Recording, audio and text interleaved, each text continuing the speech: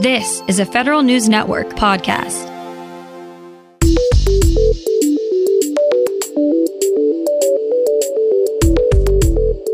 Coming up on today's Federal Newscast, it looks like agencies will not have to deal with sequestration cuts in 2021. Congressional staffers could get a larger payday than the representatives they work for. And another way for federal employees to get more out of their COVID vaccinations. These stories and more in today's Federal Newscast.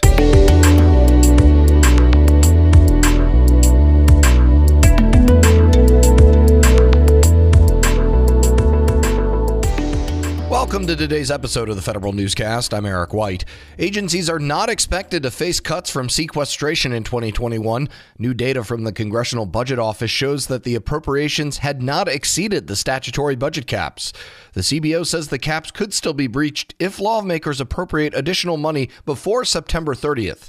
CBO is required to submit a report to Congress by August 15th each year about whether agencies are likely to breach the budget caps. This is the last year that sequestration is possible, as the statutory caps expire at the end of fiscal 2021. New salary caps mean House staffers can now make up to nearly $200,000 a year. The new salary caps approved by House Speaker Nancy Pelosi mean staff could earn more than most House lawmakers, which can earn $174,000. The recommendation to raise the cap came from House Administration Committee Chairwoman Zoe Lofgren and the House Select Committee on the Modernization of Congress. Pelosi, in a letter to members, says the new salary cap will allow lawmakers to recruit and retain a diverse pool of experts. Kaiser Permanente will soon offer vaccine incentives for federal workers. Anyone vaccinated under the Federal Employees Health Benefits Plan is eligible to receive $50 starting August 15th. The rewards will be added to their Kaiser Permanente Health Payment Card, which can be used to pay for dental treatments, prescription eyeglasses, and contact lenses, among other things. Federal workers are eligible for the reward until the end of the year. All they need to do is have their medical records show they're fully vaccinated. The Homeland Security Department did not wait long to name a new chief procurement officer. Federal News Network's Jason Miller has the scoop. DHS has picked Paul Courtney to be its new chief procurement officer. He replaces Soraya Correa, who retired at the end of July after more than 6 years in the role. Courtney has been the deputy CPO since June 2019, joining the agency from the FBI. He worked at the FBI for 6 years before moving to DHS. Courtney also worked at the Defense Intelligence Agency. Courtney inherits an acquisition budget of more than $7 billion across the department, 75% of which is spent on service contracts. Jason Miller, Federal News Network. The Government Accountability Office is denying 2 bid protests on the military's massive household goods contract. American International Movers claimed the solicitation was unduly restrictive. The company also claimed that the solicitation inaccurately reflected the agency's needs and objectives. The denial is one step in the Defense Department continuing to centralize how it hires contractors to move goods. Coronavirus was impacting the military weeks before the first case was identified, according to a new report. Federal News Network's Scott Maucione explains. The Defense Health Agency says COVID-19 was moving around domestic military bases in February of 2020. That's nearly a month before the Defense Department acknowledged its first domestic case publicly in mid-March of 2020. Since then, more than 325,000 DoD-related COVID cases have been identified. DHA says the military needs to study the early emergence of coronavirus on the population to better prepare for the next health crisis.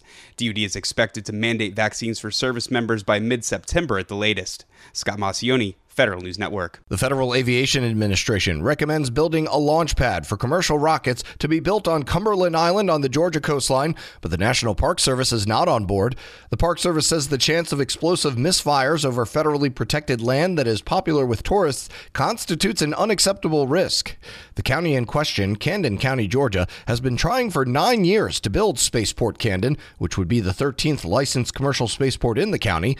FAA called the location the preferred alternative and predicted minimal risk to the island's wild horses, sea turtles, and nearly 6,000 visitors each year.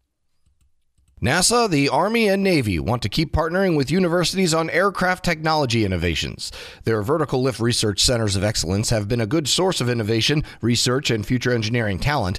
The centers are renewed for another 5 years and are trying to create a dual-use technology base for the military aviation and NASA's Advanced Air Mobility mission.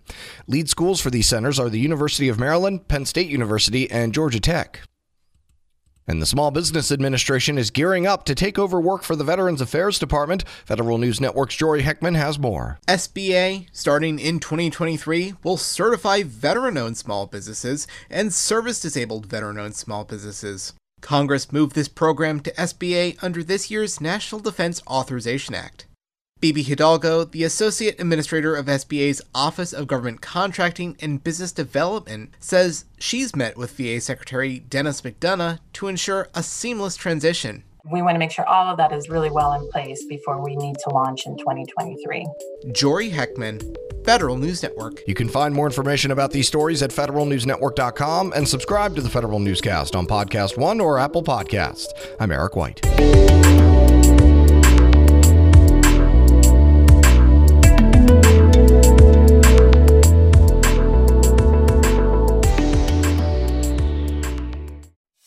Venture X from Capital One is the travel card for people always asking, where next? You earn 10x miles on hotels and rental cars, and 5x miles on flights booked through Capital One Travel, and 2x miles on everything else you buy with Venture X. Plus, receive premium travel benefits like access to over 1,300 airport lounges. The Venture X card from Capital One. What's in your wallet? Terms apply. See CapitalOne.com for details. This holiday season, Peloton's got a gift for you. Get up to $200 off accessories with the purchase of a Peloton bike, Bike Plus, or Tread. And take your workout to the next level with accessories like non-slip grip dumbbells, a heart rate monitor, cycling shoes, and more. Peloton, motivation that moves you. This limited time offer ends December 25th. Visit onepeloton.com to learn more. All access membership separate. Offer ends December 25th. Cannot be combined with other offers. See additional terms at onepeloton.com.